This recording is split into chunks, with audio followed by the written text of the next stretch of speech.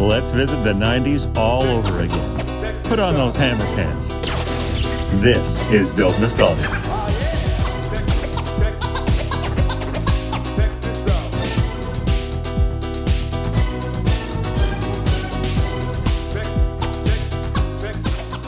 Hello, friends. Welcome to Dope Nostalgia, and we're on episode 121 with our special guest this week from Deep Blue Something. Remember the song Breakfast at Tiffany's? Because it's one of those songs that has been played over and over for decades. And I feel like everyone I talk to has heard of the song. What a massive hit that's really expanded over the generations. My special guest is Todd Pipes. And him and his brother Toby are basically like the lead singers of the band.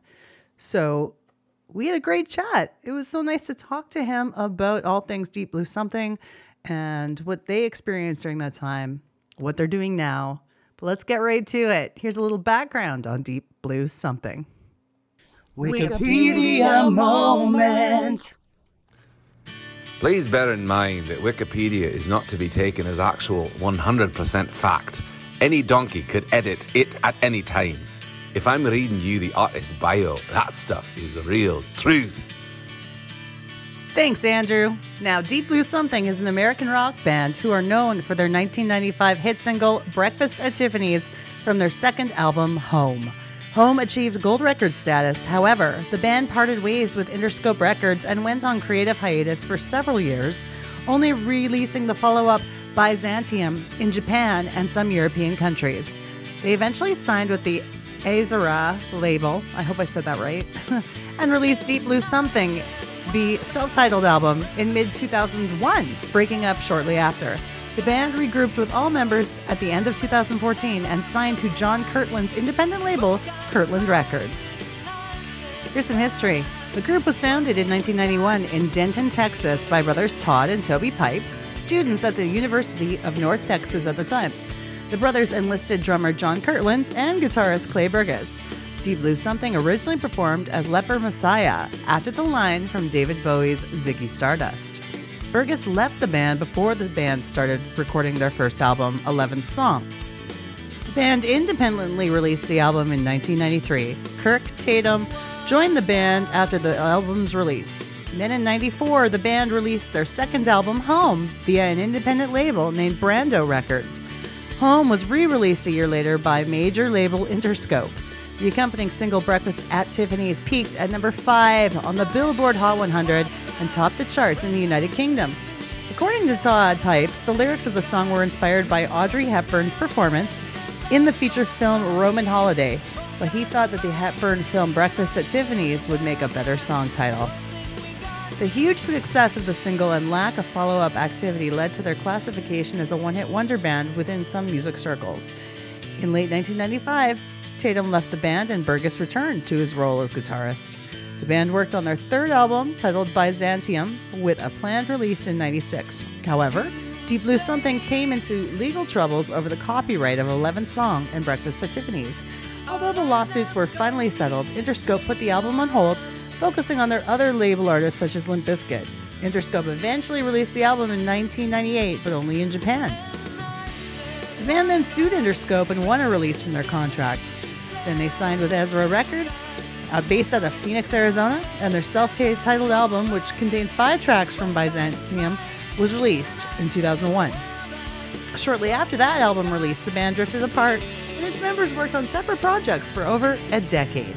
And then in 2014, Todd Pipes posted an Instagram photo teasing that the band was back together and working on a new project, eventually revealed to be an EP titled Locust House. The EP was released as a digital download on June 29th, 2015. What a pleasure it was to finally have a member of Deep Blue Something on the show, so I want you all to welcome Todd Pipes to Dope Nostalgia. Get her to kind of chill out. Sorry, I just hit the record there. Okay. I'm trying to get her to chill out, but she's in a mood today where she wants to hang out. So I'm glad you're okay with that. Yeah, I love cats. I love them. Oh, good. Good. Thank you so much for your time today. I appreciate it. This is a podcast called Dope Nostalgia, where we talk about everything 90s and what people who had hits in the 90s are doing today. Okay. So you and your brother, right, founded the band, Toby. That's Yes. correct? Yes. Is your whole family musical? Yeah, definitely. Our parents are like what we would call legit singers. Like they actually got through college on vocal scholarship, so they're like the real thing. We just sing because we couldn't find a lead singer. So they're like real singers. Oh, geez. But yeah, it was one of those households where it's just there was always music and things like that. But you know, having parents like that, they do give you like little tips along the way that you kind of remember that definitely do pay off. So that's cool.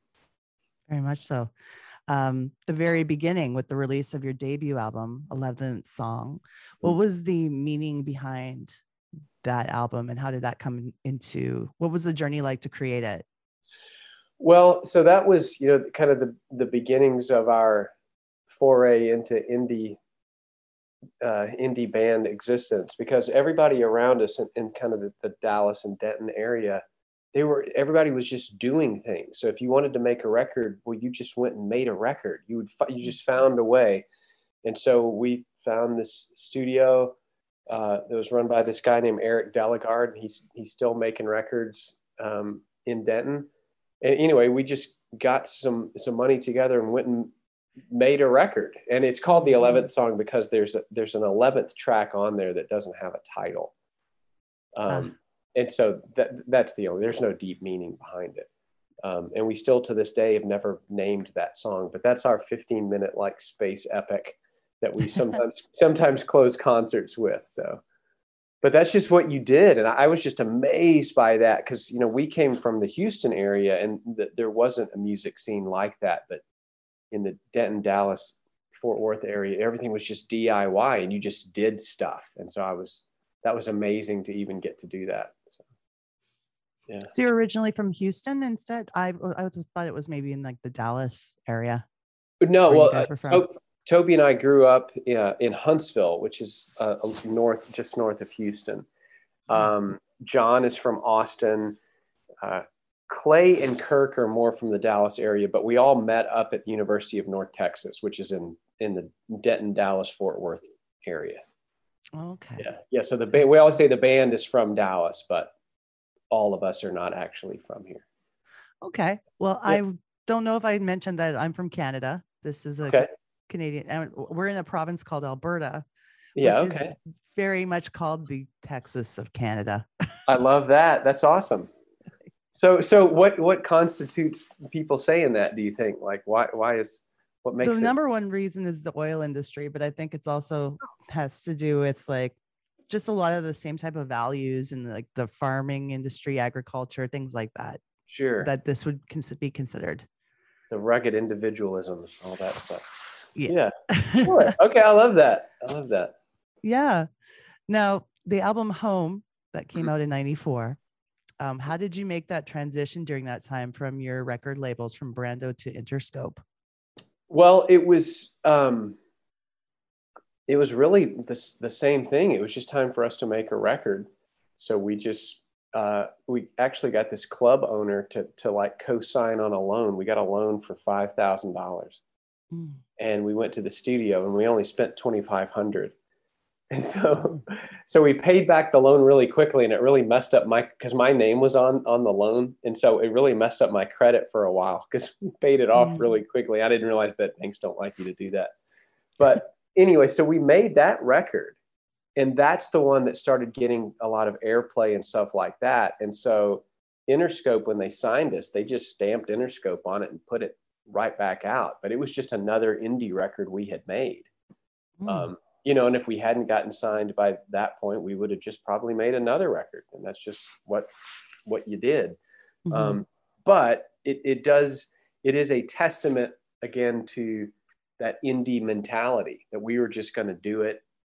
And in doing so, in doing it in that way, like a lot of times when you get a record deal, well, you get signed and then you spend most of the money that they have given you making a record. right? But for us, we already had this made. We remixed a couple of songs, but in general, so we got to, pocket. We had made the right investment, I guess. Let's put it that way. And so it really paid off for us. But yeah, that little record, just another little indie record, took us all around the world lots of times, and so that was pretty cool. Pretty cool. Absolutely. And I mean, Breakfast at Tiffany's is still a huge, well-played song. Like it's always on radio, which I absolutely love this many years after the fact. Yeah. Where do you think the longevity lies in this track? I have no idea. Even when I think about it, it's like, why? I don't really understand why people like it necessarily. But the longevity thing, it's really interesting. There's a DJ here in Dallas. His name is Redbeard. I've heard of him, yes. He's the legend. Okay. Yeah. Well, he sat me down, and this was right before we got our record deal, or right after we had gotten our record deal. And we were doing a little interview, and he said, this one's going to be evergreen, right? And I went, I don't know what that means. He said, there are songs that are hits, and hits come and go. Like they may be here this month, and then they're gone. And then there's other songs that are called solid gold. And those are ones that maybe stick around for a while, and maybe they end up later on a compilation, and people know those songs. He said, but then there's these songs, and they're called evergreen in the radio industry. And he said, this one is evergreen. I guarantee it. And I just went, really? He said, yeah. And he said the reason why is because it sounds like it could have come from any era. He's like, this song could have come out in the 60s, and you wouldn't know the difference now. It could have come out in the 60s, 70s, 80s, whatever. And he was dead on right about that, because I'm contacted by young people that have maybe just heard the song, and they know it's not current, but they don't know when it came out. They think, well, maybe it just came out a few years ago, but they don't know that it was in the mid 90s. Yeah. And so that was the one guy that, man, he was dead on. And that's why he is who he is, because he understands music. But yeah, he totally called it. It was amazing. It's the timeless quality, not only from the 90s forward, but I thought it was interesting that he said even back to the 60s that it could have been. Yeah. It's just wild. But in a way, like my first music that I heard when I was a kid that I think really ingrained in my brain was a lot of that 60s stuff. So maybe somehow it wound its way in there. I have no idea. What were you listening to? When I was a kid, I just remember on the radio, it was very much that California late 60s thing. The Mamas and the Papas, Herb Alpert and his Tijuana Brass. I just remember it seemed like anytime we went into the bank, that was on the radio. The Beach Boys, a lot of that kind of stuff. And so it was that late 60s thing. I remember hearing The Door, Light My Fire on the radio when I was a little kid. My mom had left me in the car to go into the bank, because you did that back then. Just turn the radio on, leave the kid in the car. But totally. I remember hearing this magical song, and it was Light My Fire, and trying to explain to my mom, because it had these classical elements, but everything was that late 60s California sound. And then later my parents listened to a lot of like singer-songwriter stuff, Simon and Garfunkel and that kind of thing. So yeah, that's definitely ingrained. I could picture Simon and Garfunkel performing the song. Yeah. Wouldn't that be nice? Wouldn't it? It would, yeah.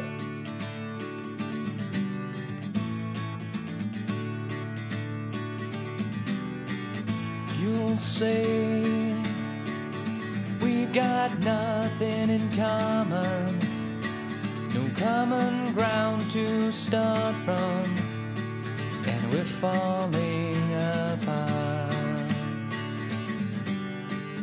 You'll say the world has come between us, our lives have come between us, still I know you just don't care.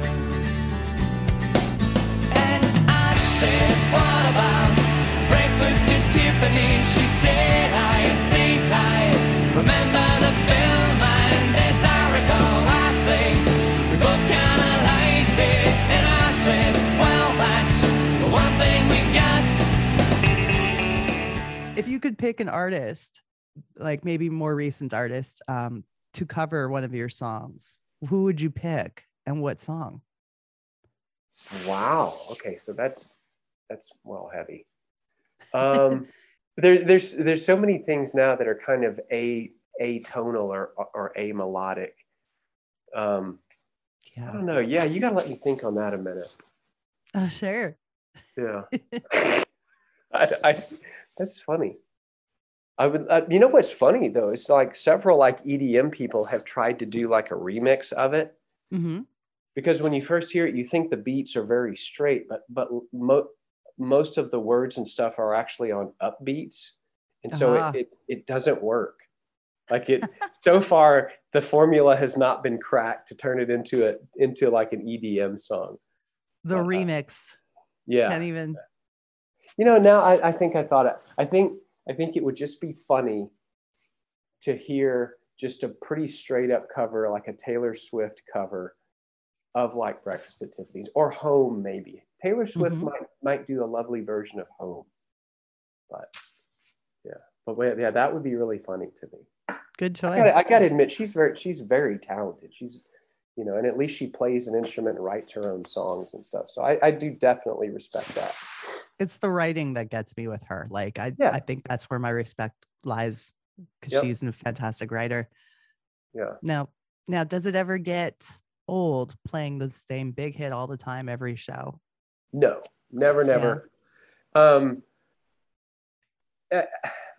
don't agree with those bands that give you that. We don't play that one anymore. What's that about? Because I remember I was a big Depeche Mode fan, and forever Depeche Mode always played "Just Can't Get Enough," even if they've just released a very dark album. They would still come out and they would still play "Just Can't Get Enough." I think as time went on, maybe they don't anymore, or they hadn't recently. But forever and ever, they always did, and it was always fun. And it's like The Cure playing "Boys Don't Cry." Well, they've got a billion songs to choose from, but they acknowledge that's the one that got it started. Now, for us, we kind of have to play it. Yeah. I think people would be really, really. It's like, well, you know, it's the one song that we know, so it, you know, you got to play it. But it's always fun, and people always sing it. You know, it's probably the most fun when you're in a completely different country and everybody's singing it back to you in English. That's the coolest. But just people singing along and having fun. Hopefully not. For whatever reason, it makes people fight. There's always like a fight that breaks out. I don't know if it's because it's that time of the evening, but even going back to our early days, it was like, here it comes, and there would be a fight, and just something would break out. I don't know. But all the rowdiness came out. That's right. But thankfully, like, our crowd's older now and they don't fight as much, but it's still fun. a little more chill. Right. Where did you get to travel during that time to play that? Oh man, all over the world. We spent a lot of time in Europe, but you know, we got to play in China, Jakarta, Taiwan. I mean, all over the Far East. That was the most eye-opening part of things. We didn't get to go at the time to South America, and I wish we had the opportunity, but there was just, things were really dangerous at the time there. Yeah. And so we didn't get to do that. But everywhere else, you know, we never made it. We didn't make it to Iceland, even though we went number 2 there, but we still never been to Iceland. So that's something maybe I hope we can get to at some point. Absolutely. What was one of your most memorable performances, whether it be a live show or on television? One that stands out to you? There were a lot of funny TV performances because we had never had the experience of lip syncing before. And so our first time doing it, we were in Manila. And there was this very sort of, because sometimes people get really artsy, like with television performances. And so while we were playing, there were all these women sort of dressed like cats, you know, like lions and leopards and stuff. And they were sort of writhing and dancing around us. And that part was weird. But it was also weird that we were in this big theater, this television studio, and it was one of the only buildings we had been in that day that was air conditioned. And so there were lots of people in there just because it was air conditioned, but they weren't like clapping. So all the clapping, all the applause was fake, because and there's just people just kind of sitting there just because it was blistering hot outside. So we've got the cat people, we've got the people in the audience that aren't making noise, and yet there's lots of crowd noise. And because we are lip syncing, Clay, who is beside me, has tuned his guitar into this crazy, horrible tuning. And he is screaming out of key because he knows only I can hear this. It's not going out to the TV land. They're just hearing the track. And I can't hold it together because Clay's insane anyway. But I because I'm having to try to make it look like I'm singing the words. That was one of the funniest things I've ever been involved in. I almost didn't make it. And every time I think about it, it makes me smile.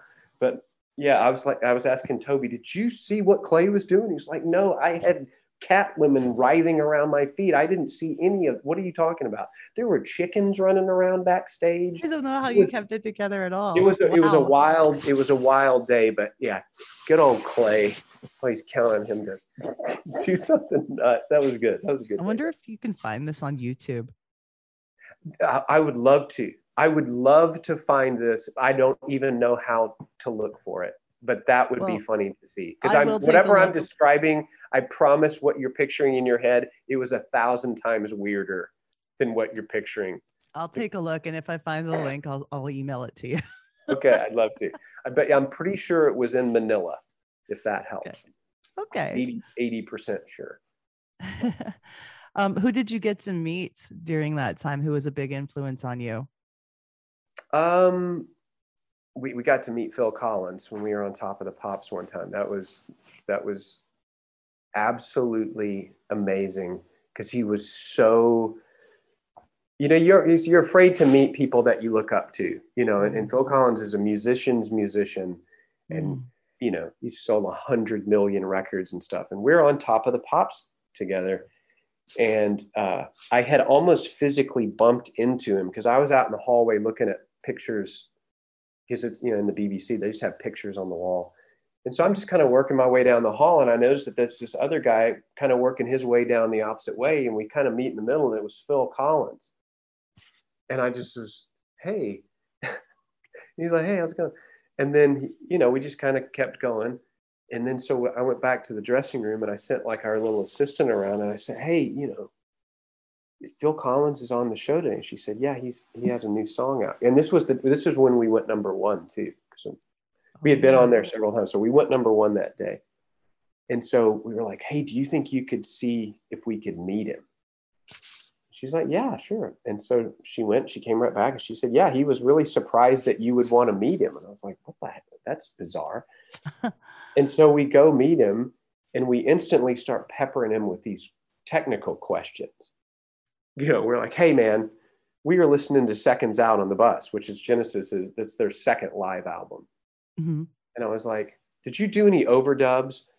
He was like, why were you listening to Seconds Out? What are you talking about? He was like, dude, like we're fans, like serious, and there's some complicated stuff on there. How, everybody usually has to fix stuff on live album. He said, no, that nothing was overdubbed. It was a purely live album, with the exception, he said, we had this 12-string guitar, and anytime it was being played, there was this horrible buzz, and we couldn't leave it. We had to fix it. So he said, any song that has the 12-string, we fix that. But he was just having this conversation with us and telling us all this stuff. I was just amazed. But he was like, we had known him forever. And then, and then we had this magic moment. We were like, hey, we're going to go grab dinner after this. Would you want to go with us? And he said, oh, no, I've got to fly my helicopter back to Switzerland. And we're like, oh, right. Because you're Phil Collins and we're just this band. So like, okay, cool. Yeah, good luck on that. That was awesome. But he was so nice. He probably loved your questions. He was. I tell you one thing. I could tell he was genuinely confused and surprised. Mm-hmm. But we needed to know those answers. It was good. That's a good story. Loved it. He was nice. After these messages, we'll be right back.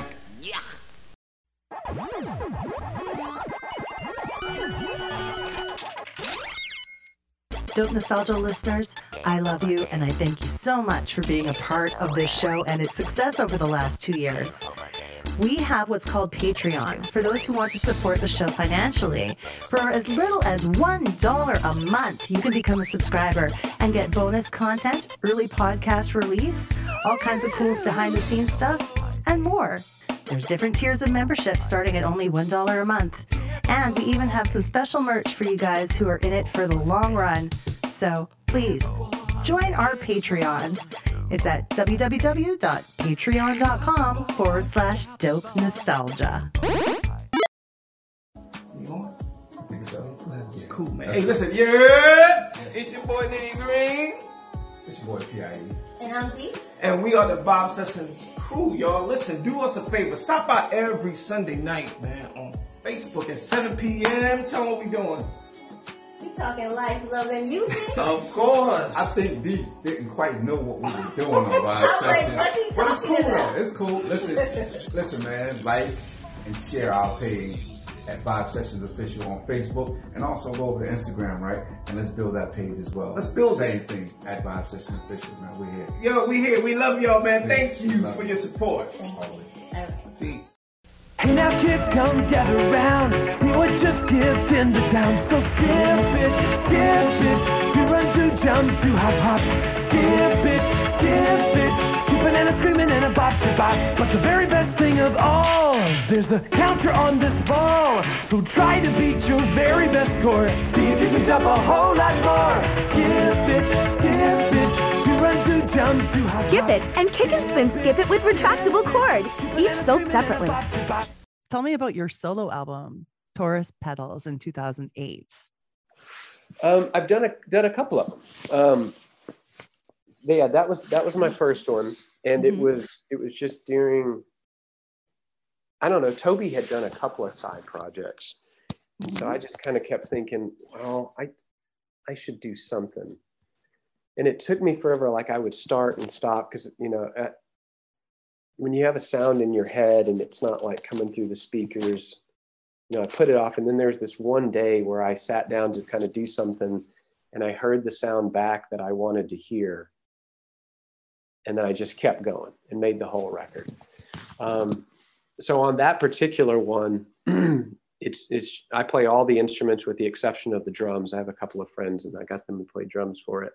Mm-hmm. And I like it. I think it turned out really well. I got to do things, that I wouldn't normally do in the band. Although the whole time I kept thinking it would be so much easier if I could just bounce this off of other people. It's like all the things you hate about being in a band sometimes are the things that you really want when you're making a solo record, Yeah. You want those little arguments or just want someone to go, well, hey, this one kind of sucks. Or why is this one part so long? Or, anything like that. So I just made it totally, by myself, engineered it, mixed it, all that stuff.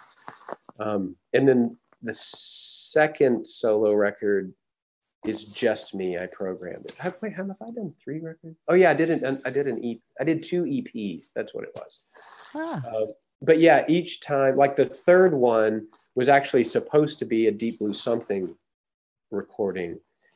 And we are having trouble communicating. And so since it was taking so long to get going, I just kind of kept finishing the songs. And finally I just said, guys, I think I'm just going to release this. Mm-hmm. So yeah, it was weird. But yeah, every time I do it, it's always like, yeah, I should just call the guys. It'd be a lot easier. But well. It is funny that you say that, especially because it's like, there's so much freedom involved in doing your own solo work, but then you're like, wait. Yeah. And you end up putting on, like on that first record, especially, there's a couple of songs that have like 800 instruments on it. You could tell I was just going crazy. The other ones are more, I calmed down a little bit on the other ones. But they're fun to make. And they're good as kind of a time capsule of what I was thinking of at the time. Yeah. What was your favorite album that you made in Deep Blue Something, period? Your personal favorite? I would have to say the Byzantium album, which never really got released. It was released kind of in parts. Like we took a few songs from Byzantium and put them on the self-titled, but Byzantium as a whole record, which I think we're going to try to release on vinyl this year. Oh, good. I think that we had something there. I think it might be 2 or 3 songs too long, but as far as a whole piece, and as far as being able to see, you know, the progression of songwriting, I think it's got something, you know. And it was fun to record because we recorded it. It doesn't sound like it, but we recorded that record mostly live, and it really came across well. So yeah, it was cool. That was a good one. Now, I like to play some clips of the artist music throughout the show. And I always like to ask you, of all the tracks that were album tracks, deep cuts, what would you have wished to have been a single? I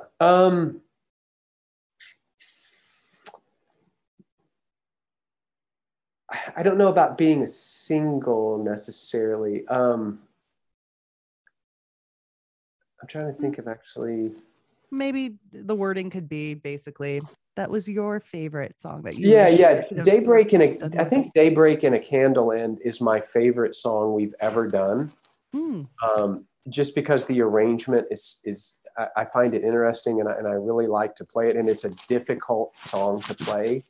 I think that one maybe is where we really kind of show that our Rush influence, you know, which when people see us live a lot, they're like, y'all are way into Rush, aren't you? And you're like, yes, we are. As much as we love we love the Cure and the Smiths and stuff, and we do.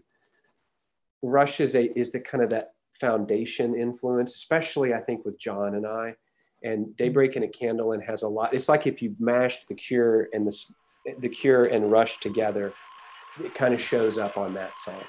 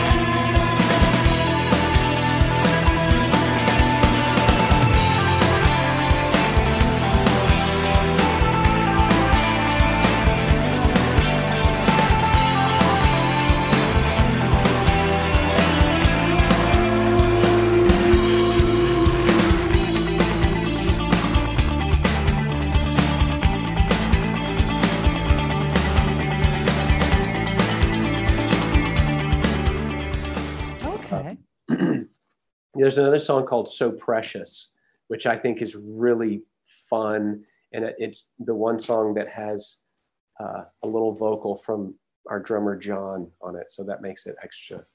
And that's kind of related to our worldwide travels. So Precious, that could have been a single, I think. And I think that's really fun. Well, I'll play a couple clips of those songs so everybody gets a chance to hear them. All right, cool. And now when we talk about the 90s, we talk about how the internet came into play during that decade. Did you get involved using the internet in its early stages to promote the band? Not really, just because I don't think anyone really grasped it at the time. I do know this.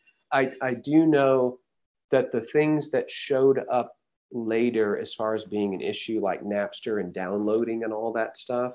Mm-hmm.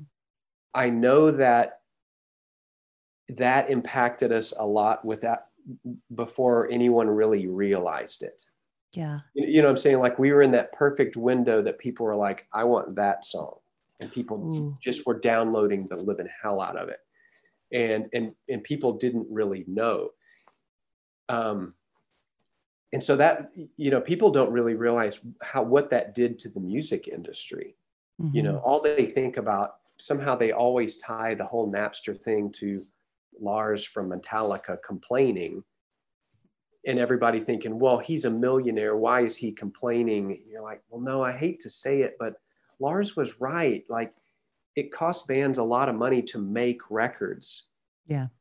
And if they don't make that money back, they don't get to make them anymore. And yeah, maybe it's not hurting Metallica that much, but it's hurting these really small bands that really need every single sale. Yeah. So that was interesting.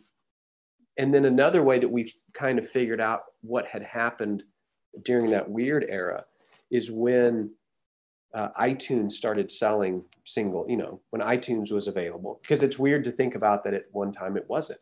But as soon as iTunes existed, Breakfast at Tiffany's was in the top 10. And this was in 2001. Like whenever, because I remember when the first White Stripes record was out, you know, Fell in Love with a Girl, all that stuff. Mm-hmm. We were in the top 10 with them. And again, because it's one of those songs that as a new format comes out, people want it on that. And they were like, oh man, I bet we really don't have any idea what that free download period did to us, you know, as far as the millions and millions of sales that were lost. But oh well. Wow. Well, I hope that there's some justice in that coming back around in the way that you got sales after the fact. No, we definitely didn't get sales after the fact because, but things have continued, you know, like with Spotify and stuff. You know, people complain a lot about Spotify, but like we get, Breakfast at Tiffany's gets on Spotify alone about 1 million plays a week. Wow. Right, which is pretty cool because it does add up over time.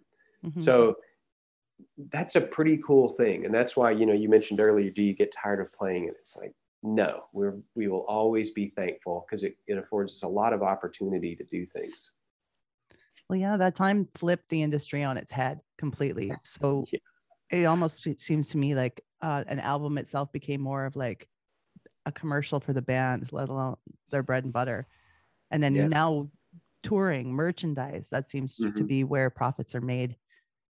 Yeah, so, it can be, except for like right now with, I don't know how it is in Canada with the gas prices. It's like touring has become so expensive.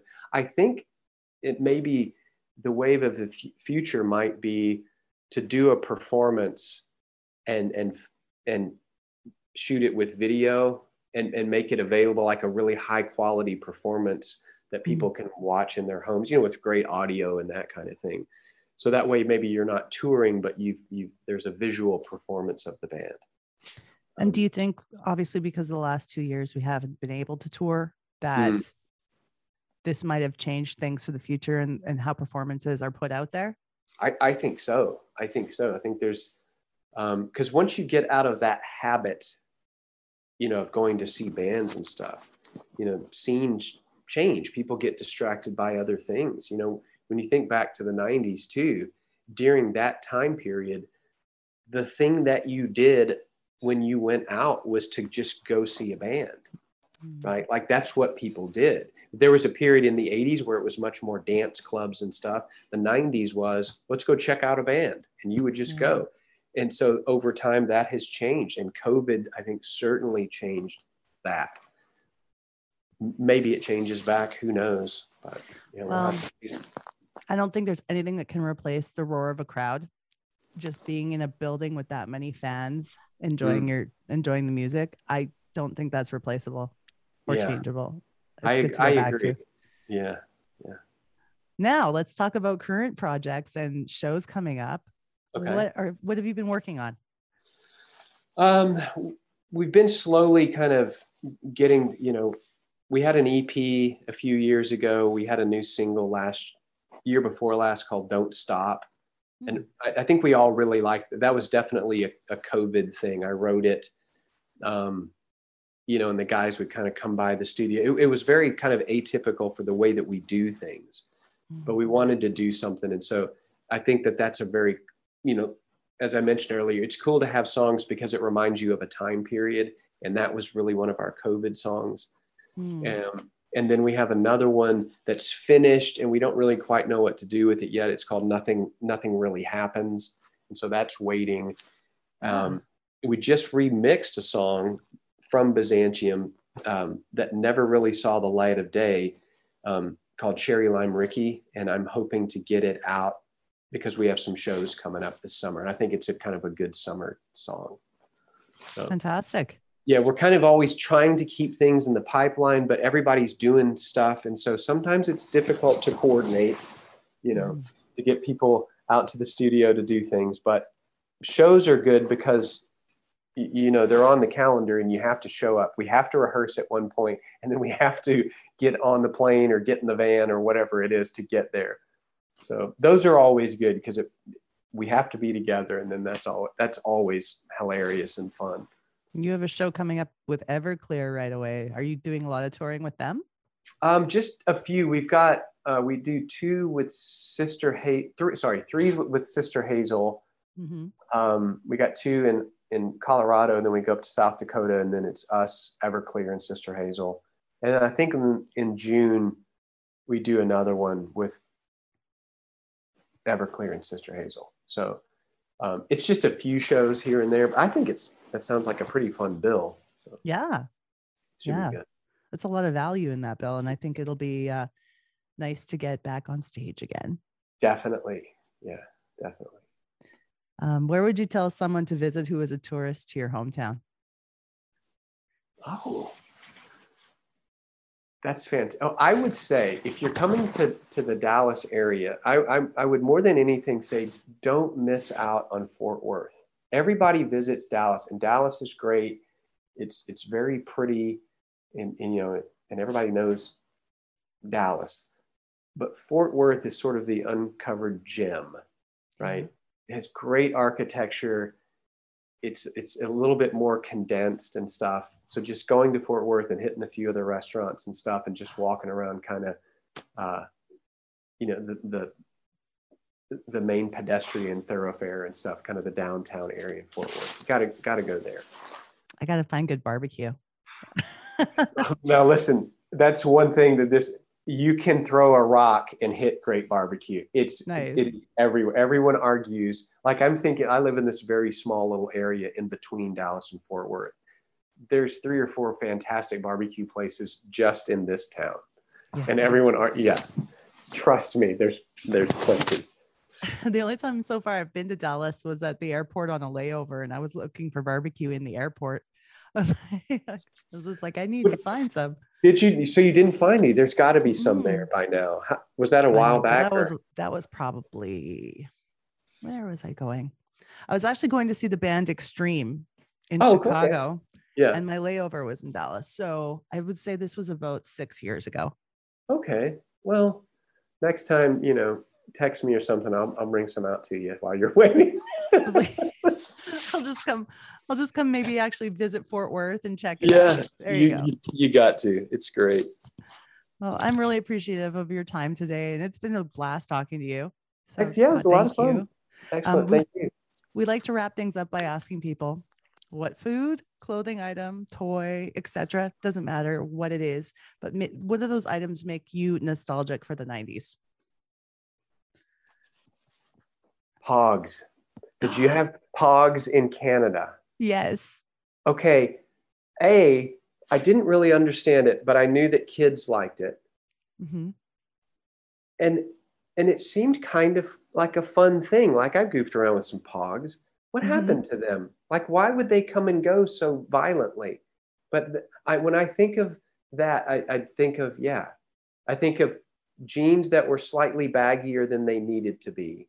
Not to the point that they got really crazy later, but slightly baggy jeans, a t-shirt with a necklace. We all wore, necklaces. Yeah. And then people playing Pogs. Yeah. I love that. That We was were as literally 90s as you can get. literally talking about Pogs the other day and why they never came back yet. But I was thinking of making business cards out of Pogs. That is genius. I love that. Yeah. That's really cool. Yeah. I'd be down with that. But yeah, been a blast. Thanks so much, Todd. I appreciate it. Yeah, thank you. No problem. All right. You have a wonderful rest of your day. Okay, see ya. Bye. Bye.